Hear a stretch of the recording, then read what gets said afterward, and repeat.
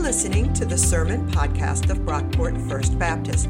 We are a progressive American Baptist congregation located about 20 minutes outside of Rochester, New York. To learn more about our church and support our ministries, please visit brockportfirstbaptist.org.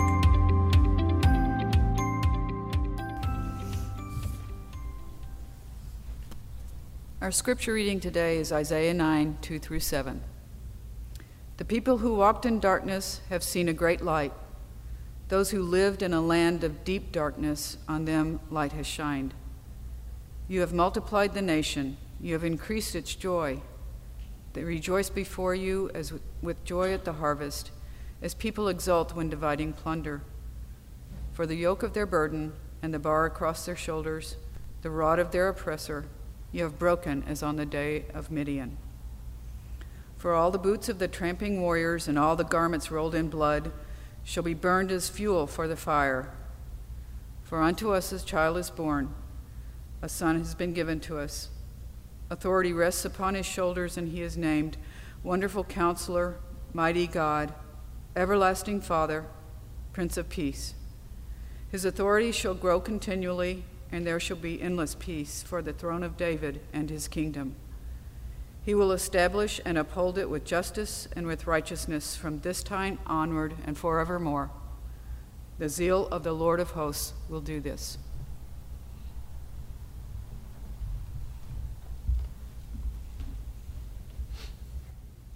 Thanks for that reading, Kathy.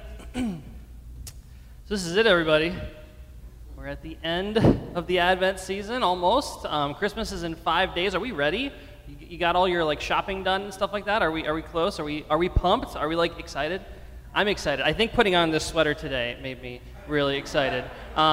It's Jesus celebrating his birthday. I can't really say that I'm ready exactly. I was supposed to wrap Christmas presents last night, which I did not do because I was working on this sermon. But I've got 5 days. We're still good. We're not out of time yet. I can still do it. Before we get started, I do want to give another plug for our virtual Christmas Eve service for anyone who came in a little late or maybe joined the live stream late. It's going to be an absolutely beautiful service, 100% pre-recorded. You can watch it at home, safe. You can share it with friends and family online. This service is releasing Wednesday, so the day before Christmas Eve. I'm going to try to get out in the a.m. And you'll have a whole day, and then afterwards to share it, to post it. It'll go out on the email. It'll be on Facebook, Instagram, all that stuff. You should be able to find it there. And I want to say too, I know it's a little different to be celebrating Christmas Eve remotely. It's a little strange. It's a little weird. We would rather be here, of course. But make the best of it. Make some cocoa. Put on your PJs, and watch the Christmas Eve service. That sounds like a good Thursday night to me. I don't know about you. We are finishing up our Advent teaching series today, which is called What's in a Names, where we've been looking at the names for the Messiah found in Isaiah chapter 9. We've already covered Wonderful Counselor, Mighty God, and Everlasting Father, which means we've got one left, Prince of Peace. Now, good news, there's nothing tricky going on in the Hebrew this week. We're not going to do a grammar lesson like we've done in some previous weeks. It's pretty straightforward. Prince of Peace means Prince of Peace, the prince who brings peace. And yet, there is something really interesting about this title, Prince of Peace. We've been reading this book, Names for the Messiah, in our Advent small groups. I know a number of you are in those, and I actually chuckled a little bit when I read the chapter for this week covering Prince of Peace, which if you're in one of the small groups and you're reading this book, there's not a lot of yucks in this book exactly. The author, Walter Brueggemann, is he's brilliant. He's one of the best Old Testament scholars in the world, but comedian he is not. But I laughed when I got to this line on page 61. It'll be up here on the screen. We must ponder the strange juxtaposition of the terms prince and peace, for the notion of peace defies all normal notions of any prince. It's not like stand-up or anything, but I think for an 87-year-old Bible scholar, this is about the closest you're going to get to snark, right? This is pretty good. I chuckled at that. But he's right. There's something really ironic, almost contradictory, about the phrase Prince of Peace. Because if you think about it, if you look over history, if you look at most princes, most rulers, most leaders, even our presidents today, not many of them are known for peace. I know for like my lifetime, if a president can like get through a term without invading another country, that's a win, right? Which is like an awfully low bar. Not many of them pass it.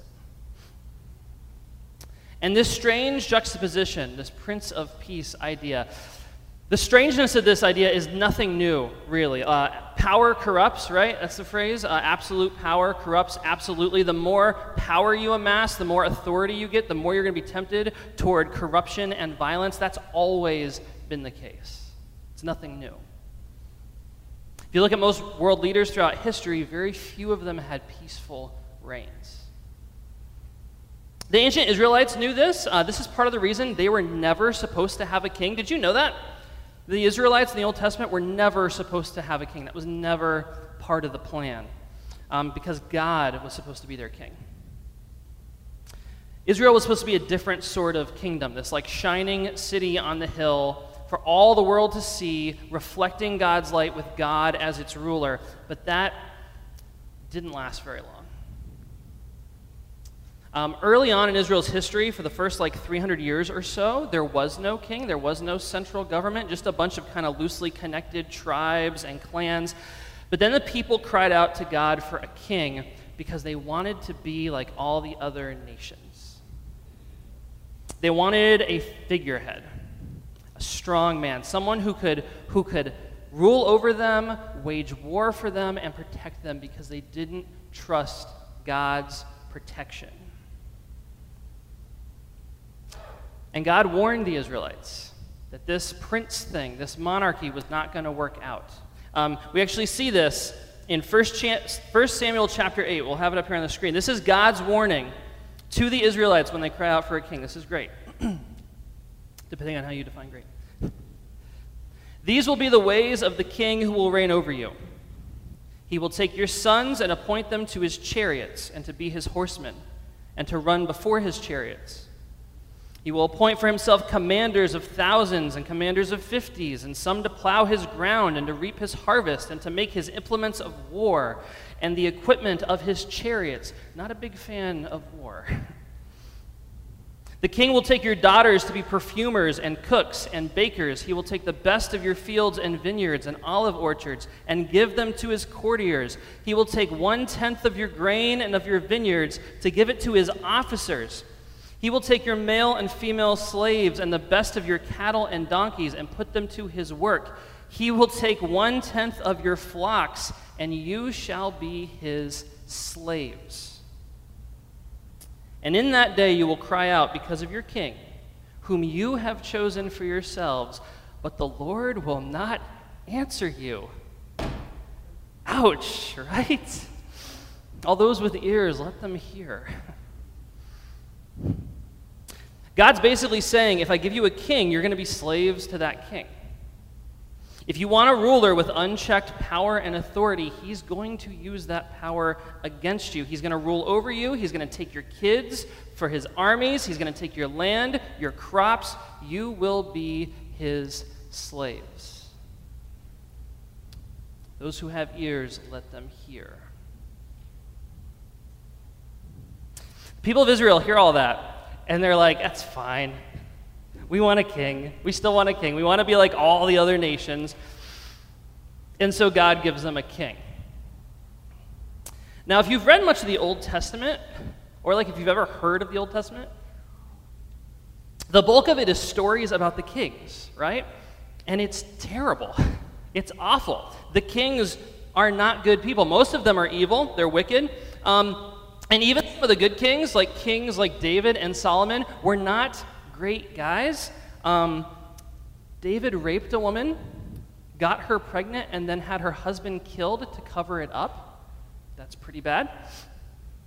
Solomon, David's son, built a temple in Jerusalem, a temple to the God who freed the slaves of Egypt using slave labor. These are not heroes. We shouldn't want to emulate the kings of the Bible. If anything, they are the villains. They're the bad guys. And King Hezekiah, who Isaiah 9 was written about originally, he wasn't much different. We talked a lot about the context of this passage in recent weeks. We've talked about this poem in Isaiah 9 with all these royal titles, Wonderful Counselor, Prince of Peace. This poem was originally written about King Hezekiah. He ruled over Jerusalem in the 8th century BC, and he was a good king as kings go. He was an improvement on the norm, but he was still a hot mess. The big threat to God's people in the time of Hezekiah was the Assyrians, right? The Assyrian Empire. We've talked about this too. You've seen this next picture of the Assyrians a few times. And they were the big bad guys on the scene. They were the threat, and the hope when Hezekiah is called Prince of Peace was that he would take care of the Assyrians once and for all. He would drive out this evil empire and establish peace in the land. You can actually read Hezekiah's story if you want to. It's in the Bible. It's in Isaiah 36 to 39 and 2 Kings 18 to 21. You can read either of those. They're verbatim the same, which means someone ripped somebody off. I'm not sure if Isaiah plagiarized Kings or vice versa. But that's all right. Plagiarism wasn't a thing back then. Point is, you only have to read one to get the story. Hezekiah was good as kings go, but a prince of peace he was not. He tried to deal with the Assyrians early on by buying them off, basically. He paid tribute to the Assyrian Empire, offering to submit his kingdom to Assyria's authority if they would just leave him alone. That didn't work. God had to swoop in miraculously and save Jerusalem from invasion. And then to secure his position against the Assyrians a few years later, Hezekiah buddied up with the Babylonian Empire, and we've talked about that in recent weeks. We know how that worked out. Hezekiah dies. Babylon crushes Assyria, becomes the new big bad empire on the scene, and then they invade and destroy Jerusalem. So you get a brief period of peace toward the end of Hezekiah's rule, but it wasn't a true peace. It didn't last. Hezekiah, kept his head above water. He managed the storm a bit better than the norm. And that's a far cry from peace. So the people were left waiting. They were left wondering, hoping for almost 800 years, crying out for a king, a Messiah, someone who would live up to that title, Prince of Peace. Now, when Jesus steps on the scene, a little more history, Rome was the big bad guy on the scene, the Roman Empire. They were the authority. And their rule was cemented by the Pax Romana, the Peace of Rome. Show of hands, how many people have heard of this in high school history class, the Pax Romana? That's a lot of us. That's pretty good. The Pax Romana was basically peace through domination and violence. Peace through fear of repercussions if you did anything to upset the peace, basically. That's the Pax Romana. The Romans were the biggest, most dominant military power the world had ever seen. They were also one of the most advanced societies on the earth. They built roads and bridges. They had schools and universities, art, culture, flushing toilets, right? All of this could be yours under the Pax Romana for the price of total submission to Roman rule.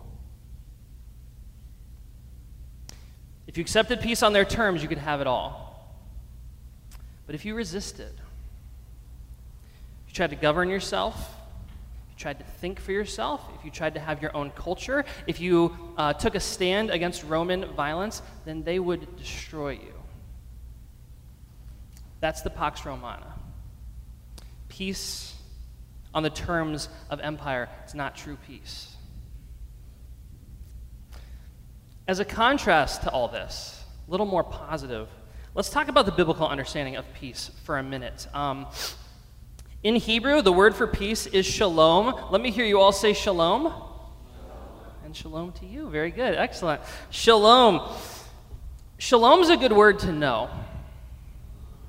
Like, as biblical concepts go and Hebrew words go, this is a big one. This is one to put in the memory banks.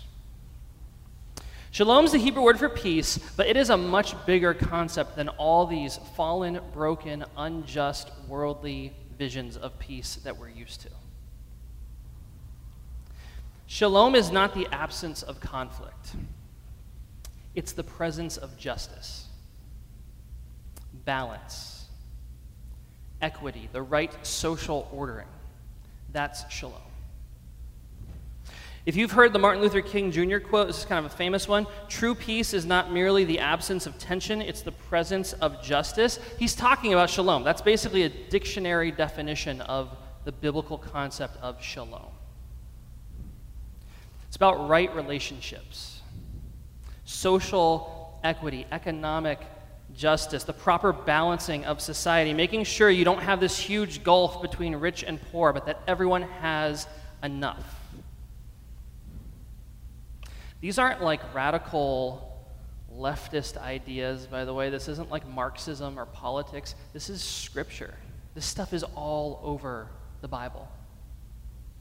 Marxism is basically just atheists trying to do shalom without God. That's kind of what that is. I would argue that's why it doesn't work. But you can't read the Bible and not find this, at least not well. It is everywhere. Read Acts chapter 2 about the economic practices of the early church. It's shalom. Look at the Garden of Eden and God's ideal from the opening chapters of Genesis, shalom. Read the Jewish law, command after command about how you structure society, how you run an economy. Read the prophets, read the Gospels, Isaiah, Jesus. Shalom is everywhere. This is the peace Jesus brings. When we say Prince of Peace, we're talking about shalom. And one of the core biblical ideas with shalom is you cannot build it on violence and injustice. It doesn't work. You can't build a just system on a bedrock of injustice. You can't maintain peace through violence. The means to an end have to align with the end itself. Otherwise, the whole system crumbles. This, by the way, is why God did not want the Israelites to have a king. This is why God didn't want them to be like all the other nations. If violence could bring about peace, we would have figured it out by now. I've got another quote from MLK that goes along with this, sort of like an extended riff on shalom. In the final analysis, means and ends must cohere because the end is pre-existent in the means. I want to say that again. Means and ends must cohere because the end is pre-existent in the means. And ultimately, destructive means cannot bring about constructive ends. All those worldly approaches to peace we've covered, peace through violence and domination, the way of Rome, or peace through the right alliances, right? Buddying up with some other big guy to fight your battles, hoping that he'll win the war for you. Trying to buy your way out of conflict the way Hezekiah did. All of those worldly approaches to peace fail because they are based on injustice. That's not shalom. If you want to see shalom in action, look at Jesus. Because his entire life and ministry was marked by a reestablishment of shalom. Jesus meets outsiders, folks who've been cast out from the community. He restores them to community, balance. He encounters sick people, people whose bodies are out of balance. He heals them. He casts out demons. He forgives sins. He exposes the hypocrisy of those in power, bringing down the powerful and exalting the lowly. That's a Christmas text, right? Luke chapter 1, I think, or 2. Balance. Shalom. Jesus meets rich people and they give away all their money. That would be a nifty trick. I'd like to try that one, like, I don't know, the stock market or something. At every turn, though, Jesus is rebalancing the system, establishing justice, restoring community, restoring shalom. And the ultimate example of that is when he establishes peace between God and humanity through his death on the cross. Jesus doesn't win by crushing his enemies. He doesn't win by being the biggest, the strongest, the toughest. He doesn't raise up an army and try to mount a violent revolution. Jesus wins by letting his enemies crush him. It is a wildly contradictory picture of victory and peace, but I think that's why it's so compelling. That might be why we're still talking about it 2,000 years later. And then through his death, Jesus overcomes that biggest injustice of all, that imbalance between life and death, through resurrection. Here's why this is so important. Here's why I want to drive this home. We are aching for peace right now as a society. We are yearning for it. I know I am, and I don't think I'm alone. Between like the pandemic and economic collapse and unrest and violence, multiple black churches in Washington, D.C. were vandalized in the last week and a half, along with synagogues. We've done a really nice job kind of maintaining the facade, right? Maintaining a sort of tentative peace through violence and domination. We've had a nice stretch, but the foundation's cracking. And what we see through those cracks, some of it's very, very ugly. Some people are seeing that and they're trying to maintain peace the old way, through violence, going back to what we know. This would be like the Proud Boys, QAnon, these violent groups. People are seeing cracks in the system, and so they're turning to violence. Let's tear the whole thing down. On the other end, you've got people who are turning to despair, hopelessness, disengaging. It's not worth fixing. But there is a third way. Between violence and despair, between death threats and giving up, there is the way of shalom, the way of peace, the way of Christ. As followers of Jesus, I really think we have a responsibility here. Like this, moments like these, this is where the rubber meets the road, and our faith is tested. Massive numbers of people in our society are starting to see for the very first time that the systems we have constructed to run our lives don't work very well. And if nothing else, that's an opportunity for us to show them a better way. To speak out against violence and injustice. To stand with the marginalized who are crying out for deliverance. To do the hard work of listening, learning from our mistakes, repenting and doing better. Working towards shalom. I'm not in that hopeless camp. In fact, despite all this darkness, despite all the stuff that we're seeing, all the cracks in the foundations, I'm more hopeful than I've been in years. Because I see an opportunity to practice the self-sacrificial love of Jesus and for it to really make a difference. To love our neighbors, regardless of whose political sign is in their yard. To make sacrifice. To put the needs of others ahead of ourselves. To practice the gospel and point others to Christ. There is peace. Shalom is coming. The unrest will settle. The vaccines will arrive. This present crisis will end, but what comes after is up to us. May we turn away from violence and despair and follow the Prince of Peace. Let's pray.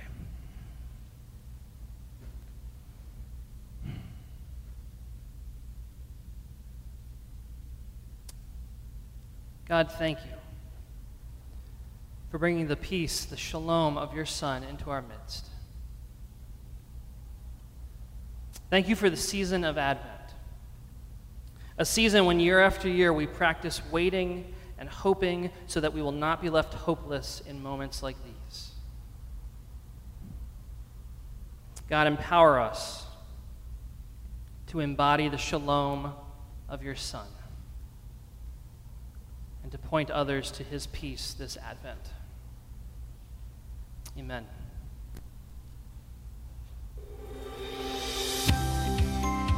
Thanks for listening.